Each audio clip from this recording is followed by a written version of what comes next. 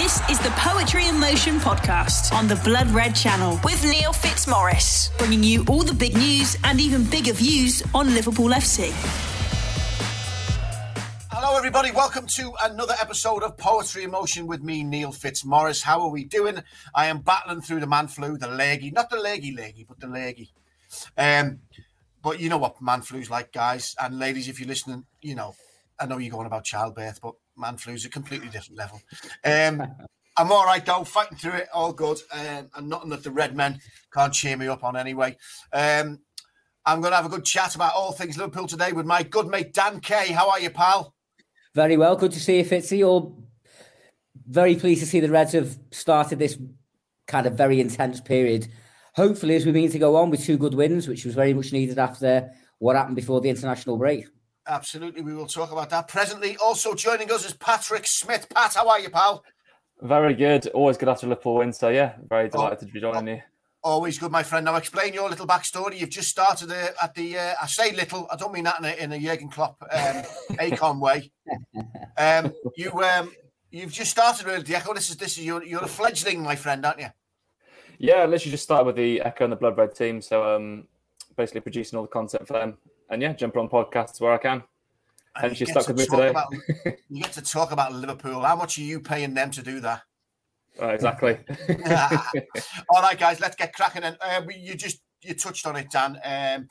After the hangover of the West Ham game, really, one of them games, really, where you start watching it thinking, oh, this is one of those horrible games where, you know, you concede a crappy goal really early on, and that just dictates the way they want to play the game. Then they smother, they get everyone behind the ball first half, second half, they counter us a couple of times. It was just a bad day at the office. Alisson, who is, you know, has been and will continue to be remarkable between the sticks for Liverpool, had a bit of a wobbler, didn't he? Let's be honest with you. And we just didn't. It was just one of the ones where we didn't get out the stalls, really, Dan, did we? And we can ill afford now with the level of performance that you need to get anywhere near winning this title. We can ill afford performances like that, can we, Dan? Absolutely. I mean, it looked a very tough game, West Ham, even beforehand. You know, the final game of that chunk before an international break, they were obviously in banging form. You know what I mean? I don't think I was the only Liverpool fan that probably suppressed the smirk when Moyes got given a second go there, thinking, well, he didn't exactly pull up any trees first time. What's he going to do this time round? But they've been one of the stories of the season. You've got to give them credit where they're due. However, the frustrating thing was that even though events did conspire against us to a certain degree, we did make things too easy for them. And there was a bit of a feeling as well in the away end at the London Stadium that maybe that result had been coming for a while. You know, obviously, we're recording this on the back of the 2-0 win over Porto last night. I think Liverpool have just broken nearly 100-year-old record where they've scored 2 goals in every game for 15 games or something now? 16. But 16, yeah. But, you know, the reality is for a lot of those games, we've been needing to score at least 2 because we've not been keeping clean sheets. And in too many of those games, there have been 2s and 3s. So it wasn't great. That being said, I do think, you know, to a certain degree, we were a bit hard done to. You can talk till you're blue in the teeth about whether Alisson was fouled for the first goal. And, you know, I think it probably was a foul. However, he should have been stronger. Where I think we really got stitched up was the challenge by Cresswell on Henderson in the first 10 minutes, which, you know, was as nailed on a red card as you're ever going to see. And obviously that was, you know, coming so early in the game, if they had to play 80 minutes with 10 men, that would have had made a significant impact. That being said, only 2 weeks before that game, we were all coming out of Old Trafford thinking we were the best thing since sliced bread after smacking 5 past Man United. So I do remember saying to a couple of people on the journey home that, you know, maybe annoying and frustrating though it was, and a 25-game unbeaten run went for Robertson, it maybe might serve a purpose in the long term in just keeping people's feet on the ground and making them realise that we need to shore things up at the back if we're going to be credible contenders for this league title. Yeah, and also as well, Patrick, you know, in this modern age where everything is analysed and everything is watched, and when you look at those West Ham goals, at least 2 of them, when you see Alisson getting hassled like that by Antonio backing into him, and you think, well, we've already conceded early on. Very, very similar. They clearly have a way. They've scored more than most, if not all, in set pieces the way they've done it. West Ham, they back in, they crowd the goalkeeper, they restrict his movements, and then they get goals that way. What frustrated me was that the third goal, exactly the same thing happened, and yet there was no one. I was expecting someone like Van Dijk to turn around and go, well, I'll just be the buffer between you and Antonio. I'll push him out the way. I'll give you a bit of room. But whether or not it's that set in the way zonal thing where he was yet again exposed. Now, you're going to be watching every single team in the league is going to be watching them recordings and saying, well, this is what we do to try and nick a cheap goal against Liverpool. So surely a bit of common sense dictates that you get one of your big defenders to get in the way and buffer that, don't you, Patrick? I think it's just a classic David Moyes blueprint. Like they basically are a remake of that Everton team from the late noughties. I grew up watching the derbies against those teams, horrible to play against. And I think we can see the West Ham game as a sort of catalyst. I think since that, we've looked a lot more solid defensively. I think also with the midfield, especially defensive transition, I think Oxlade-Chamberlain since then sort of had a boot up the arse and he started defending a lot better, I think. Andy Robertson's another one. We've got Tsimikas coming in now instead. We've looked a little bit more secure with that. But yeah, I get what you mean. I think we do need that. It needed someone to put in a big foul on the halfway line. I think the third goal when Jared Bowen runs through, sort of skips through four players. Someone just foul him and take a yellow. I know, Klopp's teams are very fair. I love the way we play and that we're not a dirty team. But sometimes you do just need someone to put in a big challenge, put a big header in, make a big shout. And yeah, I think since the West Ham game, I hope we learn from that. And slowly, I think since the international break, things are starting to change defensively, especially. Yeah, absolutely right, mate. And then along came Arsenal, of course.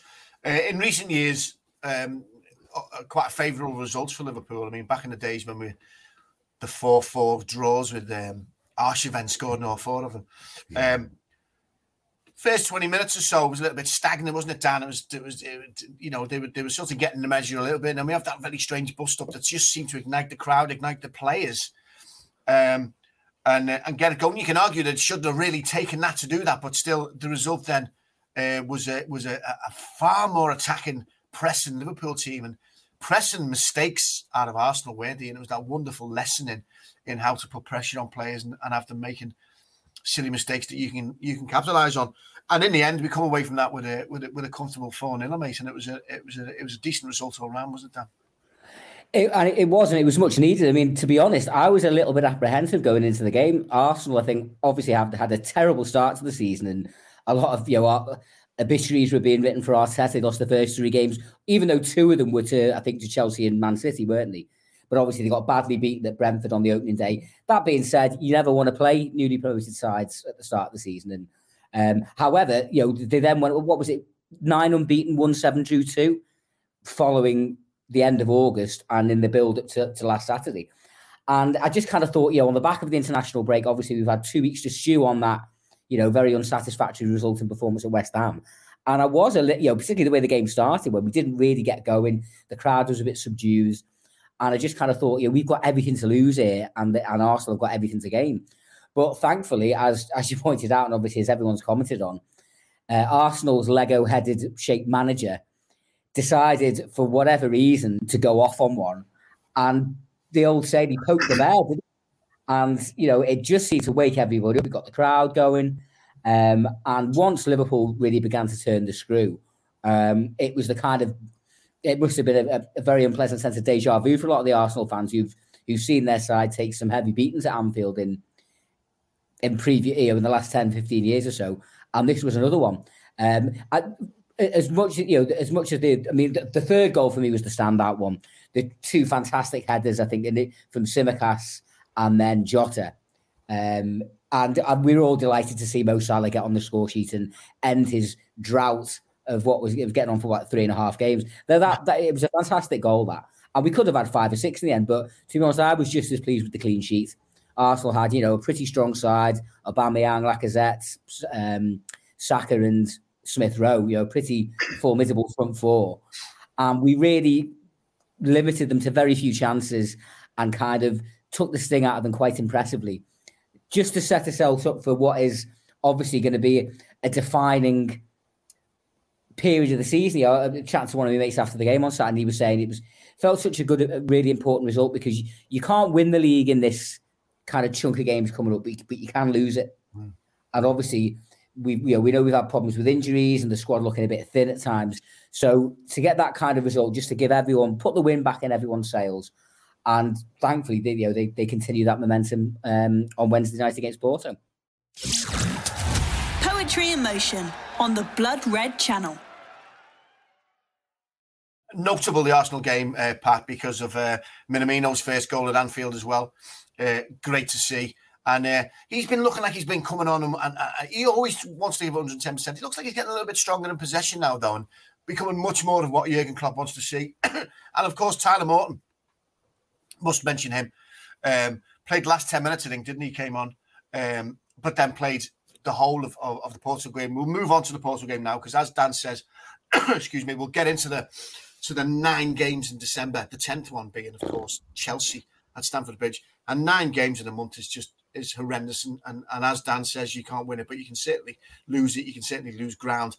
And the standards are so high at the moment between Chelsea, Man City and Liverpool that a 1 or 2 game loss there that isn't reciprocated by the others means that you're 7 or 8 points behind on the pace, and that'll be very, very difficult to make up.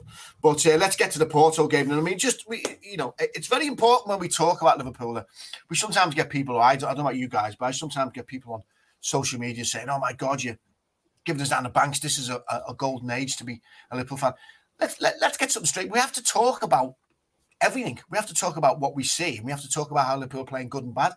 Let's not be under any illusions here. We are absolutely, the three of us and beyond, are absolutely loving what Liverpool Football Club are doing. We are in a golden era as football fans. There's no doubt about it. This is the best team since the Paisley and the early Dalglish days and stuff.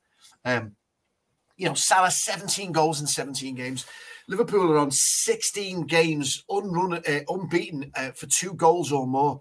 It's Wolves that did it 80 odd years ago. And we've scored 55 goals in 19 games. This is an incredible footballing side. We are blessed, absolutely blessed as Liverpool fans to be at an era where we're watching this week in, week out. Of course, the problem is the standards are so high. The Liverpool getting a draw with Brentford is and Brighton and stuff is the end of the world. Of course, we want them to win every single game. We are on the verge now of a 9 game, which is going to be, really telling one way or the other. But of course, we're loving what we're seeing. An incredible team. And last night kind of summed that up, really. It was a bit of a dead rubber for Liverpool, Patrick, but certainly not for Porto, who very much have a lot invested in the next 2 games with the battle with Atletico Madrid. And yet we never really seemed to get out of second gear, did we? He gives, and even Klopp, I think, in his post-match interview, sort of said, yeah, I'm pretty surprised by the result himself, but it was, there were chances. We gave away chances. So I think in many ways, it's the perfect result because we've got enough that he can put a bit of a flea in the ear of the team because there were chances created by Porto. But overall, it was a fantastic performance last night, wasn't it? Yeah, definitely. I think it was quite a mature performance. I think their chances, they did have a few, but they came from, I think it was Luis Diaz, very good winger against young Nico Williams. He's always going to be a bit of a liability defensively. He's had a brilliant international break for Wales. Really, really, decent looking young player, but, is a weakness because he's young. But I think Tyler Morton, you touched on him. What a performance from him, I thought. So mature, defensively outstanding. There's that interception he had, like right place, right time. For such a young lad, he seems like such a composed, mature player. Whether that's Thiago rubbing off on him, you're bound to be looking good when you're alongside Thiago, I think, because he is quite simply the best control of a ball I've seen Liverpool show in my lifetime. I'm sure you two may have other shouts for that, but he's definitely the player. I've never seen someone control the ball like Thiago. Absolutely unbelievable. The technique on the strike, the way he just struck around the field last night. What a player. Yeah, he is. He is something else. And obviously, key to Liverpool's success this season is going to be trying to keep him as fit as we can for as long as we can, because I think it's going to be quite a formidable midfield with him and Fabinho and Ayo there, because certainly Ox showed a lot more steel in midfield last night, Dan. Of course, we've got Hendo, we've still got wonderful touches. His touch for last night, his little cutback pass for Salah's goal was sublime. So I think if Fabinho, Thiago and Henderson midfield there is going to be formidable, and I think we're going to need it. It's just keeping him fit. As far as Tyler Morton's concerned, Dan, the best comment you can play is I forgot that there was a 19-year-old kid there making his full debut in a Champions League game in a packed Anfield. The kid just rolled off his back, didn't it? It was a really, really mature performance. His pass for Salah's goal was absolutely beautiful. Length of the pitch pass. Another fantastic nod to the future, Dan. Absolutely, and it's something we always love to see, isn't it? A young local lad coming in and looking the part. And right, he's from Wallace, and he's from over the water, but he's a wall. He's a wall. No, in my book, Fitzy, Wolves are from St Helens, Wigan, and Warrington. Over the water's Merseyside, but I've got links on that side. He's on an Eddie Scouser. He's all right. I'm a bit biased when it comes to over the water, but no, I was almost a bit gutted that Henderson did well, in terms of setting Salah up for that goal, but the ball that Morton played, it was a bit like one of Van Dijk's pings. He literally picked the ball up for the goalkeeper, and just a lovely little 70, 80-yard pass perfectly into space for Henderson. And I think, as you both said there, the fact that, for a young lad who literally only made his senior first team debut 3 days before, to get a start in a Champions League game. All right, Liverpool had qualified. There was no big pressure on us. There was pressure on him, though. Plenty of players have been given their head in circumstances like that, not taking the opportunity, and you might never see them again. I think it also should be mentioned as well that Porto, even if obviously we expected to win, we'd already given them a good beating in the game in Portugal earlier in the group. They're a decent side in very good form. There's something like 25, 30 odd games unbeaten domestically, and the only game they'd lost prior to last night in the Champions League this season was the 5-1 hiding that we gave them. Yeah. So this is a team that's used to dominating matches, winning most weeks. And I think you could see that certainly in the first half yesterday, when obviously they had something to play for as well, because their qualification is still on the line. But it was the perfect night for Liverpool. Really, Klopp was able to kind of give the likes of Morton his head. Obviously give Minamino minutes. He'd been talking about Minamino early in the week and how he's got big expectations and hopes for him as we come into this very intense period of the season now. The likes of Fabinho were able to get on for the last half an hour just to keep the legs ticking over. And I was really pleased with Oxlade-Chamberlain because he's had rotten luck throughout his Liverpool career, obviously with the injury against Roma 3.5 years ago. And then he's had a couple of, I felt he was just getting into prime form when lockdown hit in March 2020. And, there's been a few people, certainly a few mates of mine and, things you pick up from general discourse around the club that some people think, is it time to move him on? Is he ever going to really happen for him at Liverpool? But bearing in mind, I would totally agree with what you said there, Fitzy, in that, I think ultimately Fabinho, Thiago and Henderson probably are the first choice midfield three. But how often we're actually able to get the three of them on the pitch at the same time, given all three of them have, quite checkered injury records, is open to debate. So we need the likes of Oxlade-Chamberlain, Curtis Jones, who, hope he's going to be back from his eye injury sometime soon. We need the likes of these all to show that they're ready, willing, and able to step in at a moment's notice and deliver. And I think Chamberlain is now, thankfully, he seems to be over his injuries. He's got some, he stayed fit. I think he doesn't usually had an injury all season, so he's got minutes and under his legs and miles in his legs. And he just seemed, I don't know if you saw his interview with he was interviewed with Thiago after the game, but he just seems like a cracking lad as well. You know what I mean? A real team player, someone that's good value in the dressing room for what he brings, on an emotional, social side as well as what he can do on the football pitch. And I'm really delighted that things seem to be panning out for him because, as I say, he deserves a break. He's not had too many lucky ones so far since he's been at Anfield. Yeah, absolutely. And we all saw with the Champions League winning season and also, of course, the Premiership winning season, we saw from his socials that he's one of them who's in there, like you just say, Dan. He's a great moral booster, isn't he? He's in the dressing room doing the funny videos and getting everyone involved and stuff. So they're worth the weight in gold in the dressing room. There's no doubt about it. But not taken away from on the pitch, he's a very, very good player. I think what he had to try and adapt to, and hopefully he's starting to do it now. I mean, last night I thought it was a very, very controlled performance by him until he came off. He was very, very good indeed. I think it's just being a little bit steadier in possession. I mean, there are times when he darts forward, and if that's fine if you're going to do that. But if you're going to dart forward and lose possession and not try and get it back, then you're putting a lot of pressure on the people behind you, aren't you? And of course he's an attacking midfielder, but he has to have a little bit of the holding as well, doesn't he, Patrick? But it seemed to me last night that it was a good indicator that he starts to sort of, And I say start, he's been here for a while, but I mean, starting to adapt to what it takes to be a Jurgen Klopp midfielder, which is a lot of graft. Definitely. I think it's come with him getting more game time, and he's sort of established himself more in that position. It's more of a number 8 role because, in most of his appearances for Liverpool before, I'd say, the West Ham game, he's quite erratic on the ball. I think he's clearly trying to impress, show that he's still got a bit of pace, he can beat players. But as you said, he does lose the ball more often than not, which was frustrating. But he seems to have stopped doing that now. And, the past couple of games, he's playing it when it needs to be played, keeping it simple, not bursting forward all the time. I think he's really improved, even in the past couple of weeks. I've been really impressed with him, especially last night. I think he was really composed on the ball. I quite like that midfield of him, Thiago, Morton, especially in a European game, especially a bit of a subdued Anfield crowd, you could say, not bang up for a European game like it normally is.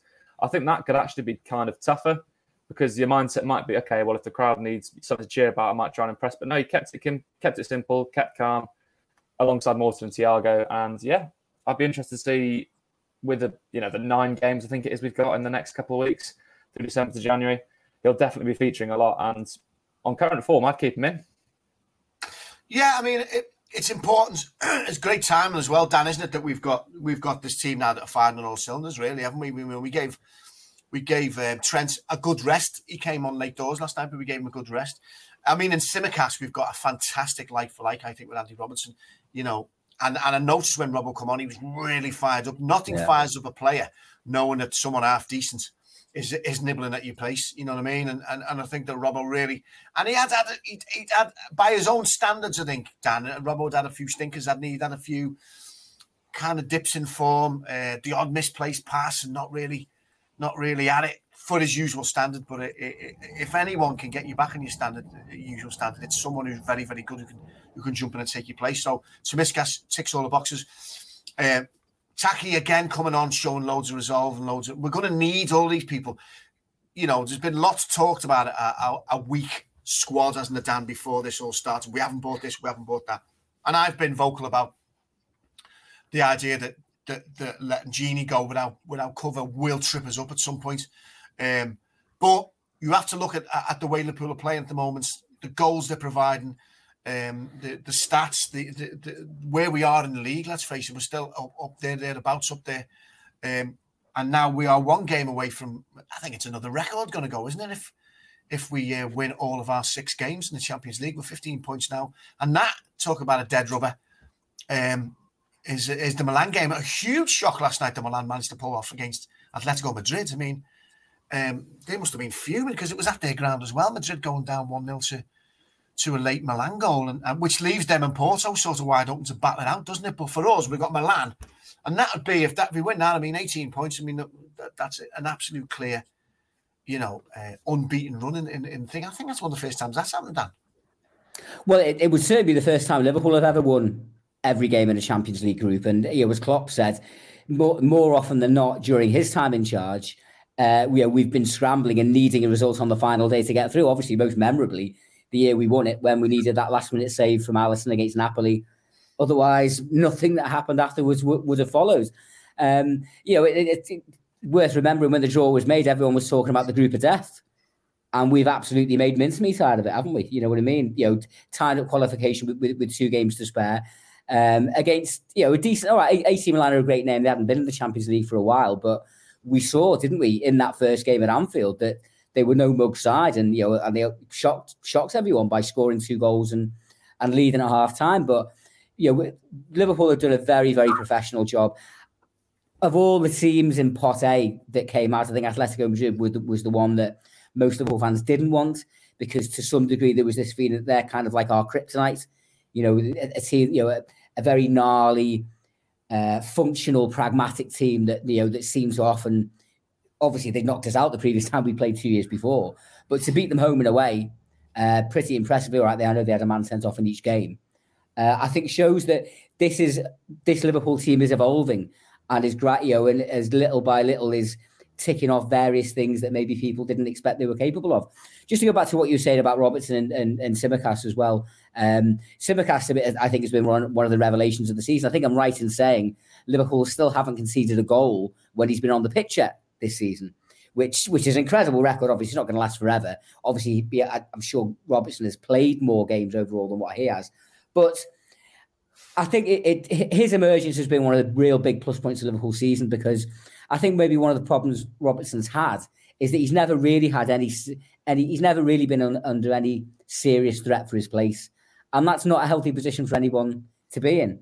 And I think for the first time now, he is very much coming to the awareness that if I don't deliver, this young lad's champing at the bit. And to my mind, Robertson's still probably got the edge defensively. But one thing I've noticed this season is that, and I think this is something that Robbo can come through, I think Tsimikas' delivery into the box has been better.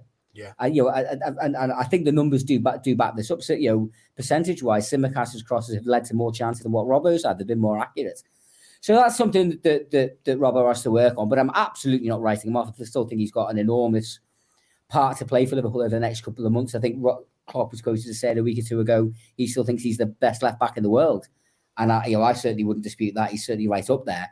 But as you said, with 9 games coming up in December, and then potentially a very intense programme in January as well, with the domestic cups coming into play, possibly a 2-legged League Cup semi-final, and obviously the African lads scooting off to play in the massive, humongous, gigantic tournament that is the African Cup of Nations. And it is, I wouldn't 1 second wish to denigrate it. I think it was quite clear what Klopp meant. And I think it was a bit of a slide trick, really, what that journo was playing with last night. It was a very silly knee-jerk reaction by someone who had listened to it and thought, oh, you're slighting the continent of Africa. When actually what he meant was, it's in the context of, by the way, we just happen to have this little tournament called ACON. It was an ironic, sarcastic note, as if to say, no, we've got it was the opposite. We've got a massive tournament. But it was saying, it's like you'd say just a little matter of a derby next game. It was very clearly ironic. And, I wasn't at the press conference, but reading the full transcript back, it was clear from the way this fella pitched his question. He was trying to make a name for himself, wasn't he? Do you know what I mean? And basically, the very aggressive tone. And I actually think Klopp held it together quite well. I'm sure inside he was probably bristling and quite angry about it. This is the way of the world now, particularly for European matches. All kinds of people get accreditation and, and have the right to ask whatever questions they like. But they also have to expect that if they ask a snidey question like that, then they're going to get a sharp answer back. And that's what that fella got. Well, he's going to talk about making a name for himself, Pat. He's going to have to make a new name up to get into the next Liverpool presser, because I don't think he'd be welcome at the next one. Well, no, they'll be having me asking questions next, aren't they? Bloody hell. Well, as long as you don't ask them like that. It was just a bit of a common sense thing, that wasn't it? Yeah, I know. Poetry in Motion on the Blood Red Channel. Talking about what's coming up and the squad we've got, and as Dan rightly says, the Tsimikas thing, I think, is definitely something that's going to fire up Robbo, and that's ideally the balance you want in a squad, isn't it? On the other side you got Trent and Nico. Nico, or as Steve McMahon calls him, Neko. I mean, I don't. These things are incredible. I deal with somebody sees the name. Not quite as much chomping at the bit, really. He's still, the kid's a good player. There's no doubt about it, but not on the Tsimikas kind of Robertson scale when it comes to putting pressure on Trent. But thankfully the squad, is at the size and quality that we need running into these games. So we got Southampton at the weekend, 3:00 kickoff, and then of course a little matter of the little derby, that little team. Remember them calling them a little club? Who was it that did that? I've forgotten. I can't think of his name now. He's gone. He used to wait on the tables in Castle Street. That's the fella. So that's the 1st of December. We start with Everton away. I mean, that's going to be a very, very interesting one, isn't it, Patrick? I mean, it's going to be one of them things where I don't even know what kind of reception Rafa's going to get. It's at their ground, first of all, which is going to help him, I think, because but he's not going to know which way to look, is he? It's really, talk about awkward. It's like the black sheep cousin coming for Christmas dinner, isn't it? And no one really wants to address anything. And it's a strange one, Patrick, isn't it? But we'll have to wait and see what happens. But that's Wednesday. It's a midweeker, 8:15 kickoff. But that is Rafa back at a Liverpool derby in the wrong end. I think his name is going to be getting sung from both sets of fans. Hopefully, if Liverpool winning as well, I don't think Rafa will know where to look, will he? I'd be interested to know your two thoughts. Obviously, what reception would you give Rafa? What reception do you think he will get from the fans? Well, I will be in the Upper Bullens Road next Wednesday night. I've got my ticket, arrived yesterday. I think the way things stand, I think he'll get a better reception from our end than he will from them. Everton obviously are in a pretty dire run of form. They're absolutely riven with injuries. They've got a very tricky looking game at Brentford away on Sunday, and I think there's every chance they could be going into the derby looking over their shoulder dangerously as to the relegation zone, and they might. I think they're already 6 without a win. So potentially it'd be 7 by the time that game takes place. Rafa's move to Everton has basically caused a bit of a split within the Liverpool fan base, isn't it? I am very much one of them who wishes him well, but I probably mentioned to Fitzy before, I've got a slightly different take on the Liverpool-Everton rivalry than a lot of local people here, because my dad was a Blue, my granddad was a Blue. I sometimes get called Purple Dan because some of my Liverpool mates think I'm too sympathetic towards Everton. The worst people to be called. Yeah. Well, yeah, we won't go any further with that one, Fitzy. Having worked on news a few years ago, I always wouldn't want us to get any further into that. But I was quite pleased when he took over there, and obviously, I don't want to see them doing better than us, but I kind of thought it might actually. I'm not going to say heal the relationship between the two clubs, because I don't think it's not particularly fractured. It's never going to be as happy clappy and as linked as it was in the 80s. But I personally had no issue with them going there. However, I do have Liverpool supporting mates who were quite upset and quite offended, and kind of he's gone down in some Reds fans' estimation because of that. I personally, I took the knock far more when he went to Chelsea, because I kind of thought Chelsea are, as a club, their values are pretty much diametrically opposed to us, Liverpool as a club. That being said, Benitez was sacked by Liverpool. A job was there for him to take. I wouldn't say he owes Liverpool anything, but yeah, I will.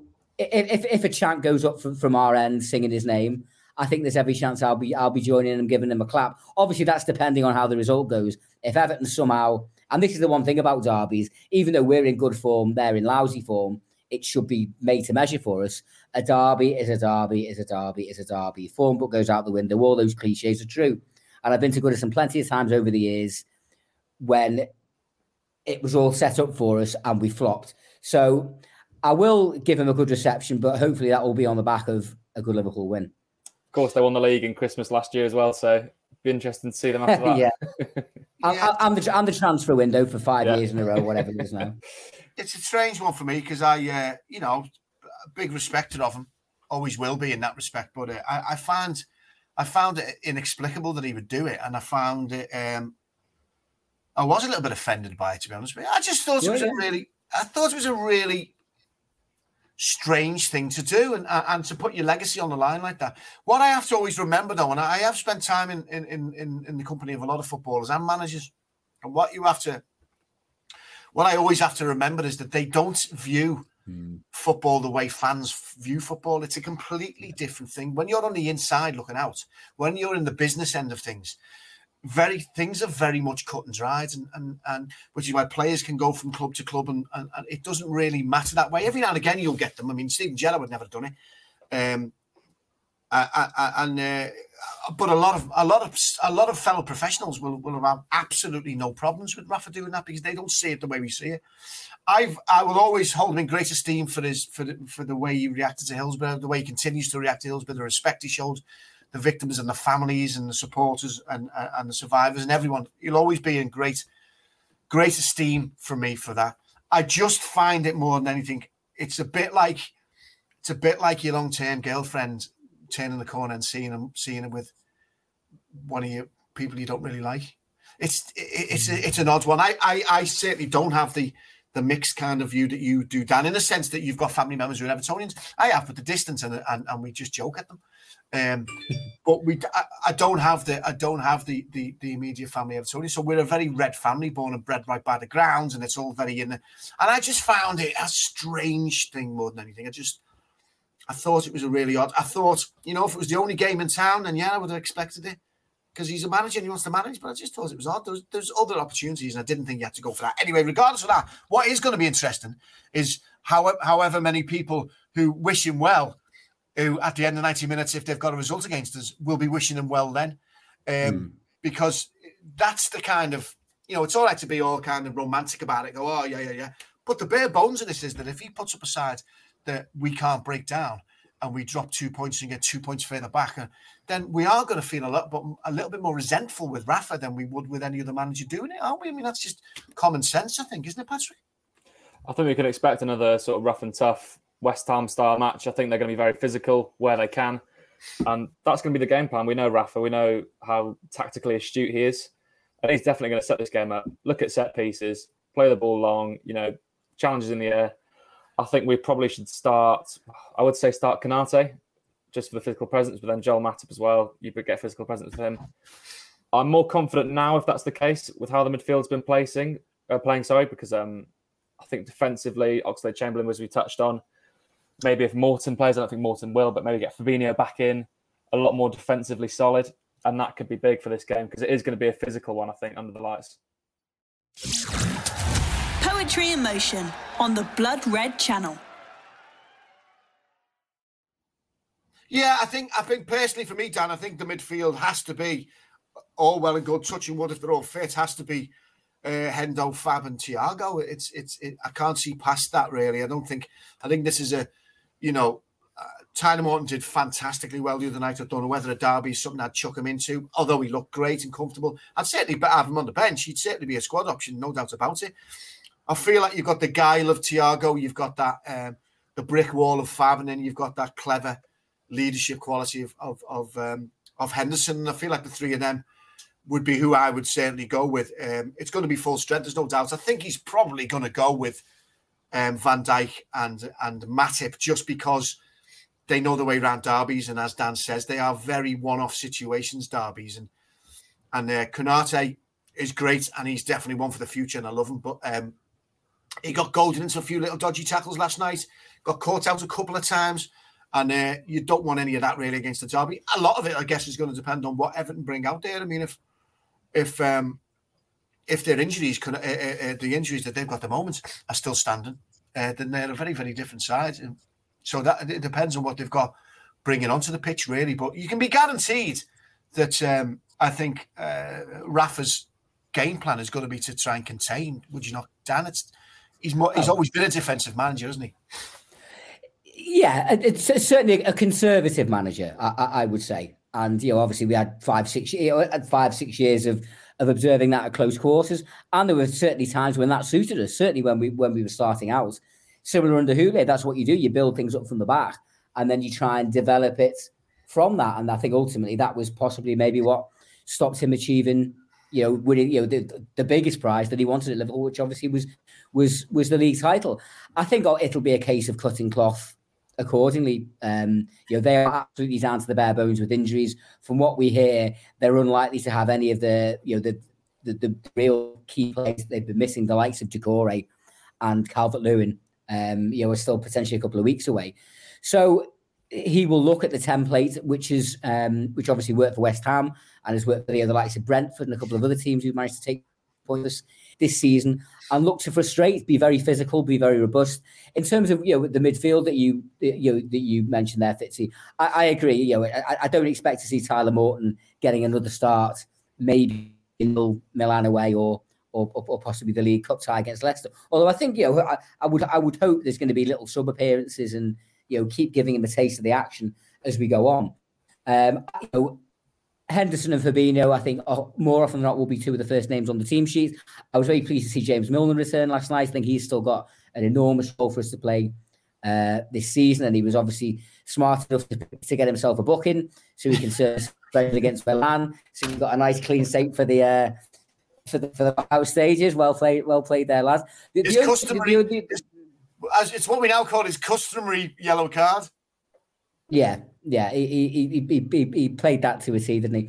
The only one I'd possibly query out of the midfield you named, Fitzy, was Thiago. We're really starting to really see what we sign now. He had a terrible start to his career with getting COVID and obviously then getting absolutely clobbered at Goodison last season, didn't he? We didn't just that Goodison derby had such a seismic, and devastating effect really on Liverpool's season. Obviously, the one we all talk about really is Van Dijk. But there was that horrendous tackle from Richarlison towards the end of the game, which you rightly saw red for. After, for the few days afterwards, Klopp was saying, "Oh yeah, it's not too bad. It's not too bad." We didn't play for another 3 months. No.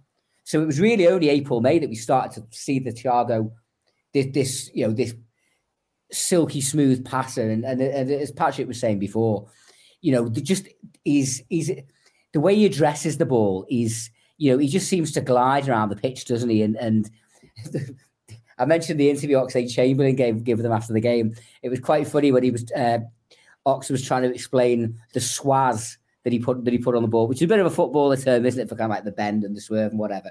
Which I'd love to be a fly on the wall when they try to translate that into Spanish for it. But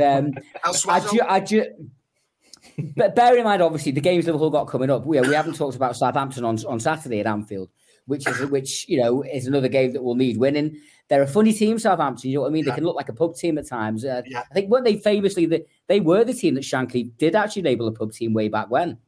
Really, was it? I'm pretty sure it was them.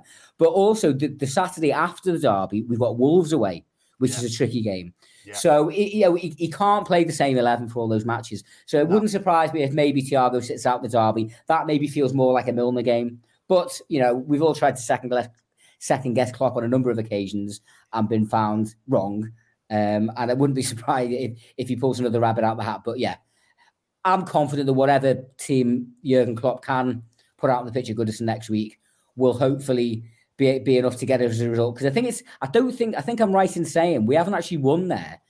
It'll be 5 years next month since we last. I think the Mane 90+4 in Klopp's first full season was the last time we actually won there. And obviously there've been a couple of damaging draws, particularly in the season that we got 97 points. So it would be really nice, if we could get a win, and then we can roll out the old Christmas staple, Shaking Stevens, Merry Christmas, Everton.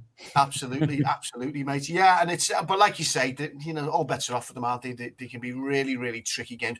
And thank God that's the only time this season we're going to have an ex-Liverpool legend managing a team against us. Oh, wait a minute.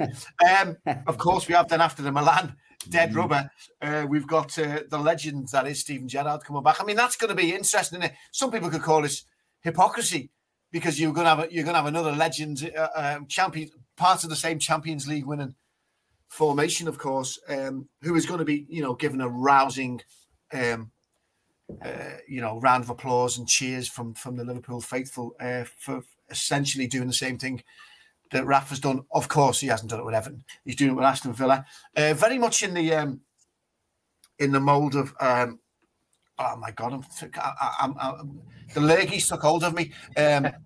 Gerard Houllier, of course, who took over Villa. And there was that famous time, wasn't it, when he was in the Liverpool, the Villa, he was Villa manager against Liverpool. Liverpool fans cheered his name, and he gave them a thumbs up, gave them a wave, and got all kinds of stick from Villa fans, didn't he, for doing it? They're going to have to brace themselves because Stevie's going to get exactly the same reception, and there's no doubt he's putting his thumbs up to the Liverpool faithful, and it's going to be interesting seeing him back there, although in a different role, Dan. It's going to be a very, very unique occasion at Anfield, isn't it? He's one of the most iconic players in the history of the club. There's fellas and ladies plenty older than me who've seen, I've been looking at the mid-40s, I've seen a fair bit, but there's plenty older than me that would put Gerrard alongside Kenny Dalglish with as great a character and as iconic figure as ever played the club. Yeah, it'll get a tremendous reception, but at the same time, once that whistle goes at 3:00, all four sides of Anfield, bar the little corner in the Annie Road end where the Villa fans are, will be wanting to see our heroes in red go right through whoever's wearing claret and blue or whatever away kit they've got on. All loyalties and admiration for Stevie and what he achieved in a red shirt will be forgotten between 3 and quarter to 5. I've got no doubt. You talked about the reception Houllier got, and quite rightly, he got a big one. I think the Gerrard reception will be significantly bigger, with no disrespect to the late, great Gerrard. The other Gerrard, with a harder G, his contribution speaks for itself.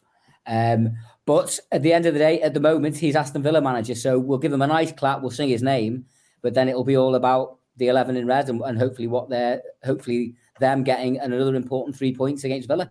Yeah, and as Thomas Docherty used to say, Patrick, all you get at Anfield's a cup of tea and a smacked arse. Let's hope we deliver both of them. Big game's coming up. What do you think, briefly, before we leave? I mean, we've got a quarter-final here, Leicester, haven't we, right in the middle of all this kind of avalanche of football matches. How do we approach that, just quickly, the two of you, before we go? Liverpool, Leicester, I mean, that's a hard one to chuck at you, but if there's a quarter-final of a cup, do we put the kids out there to trick you on? I'm personally very passionate about the FA Cup. I know certainly Joe Rimmer and there are people who aren't. I love the FA Cup, but I think it's scandalous. I do.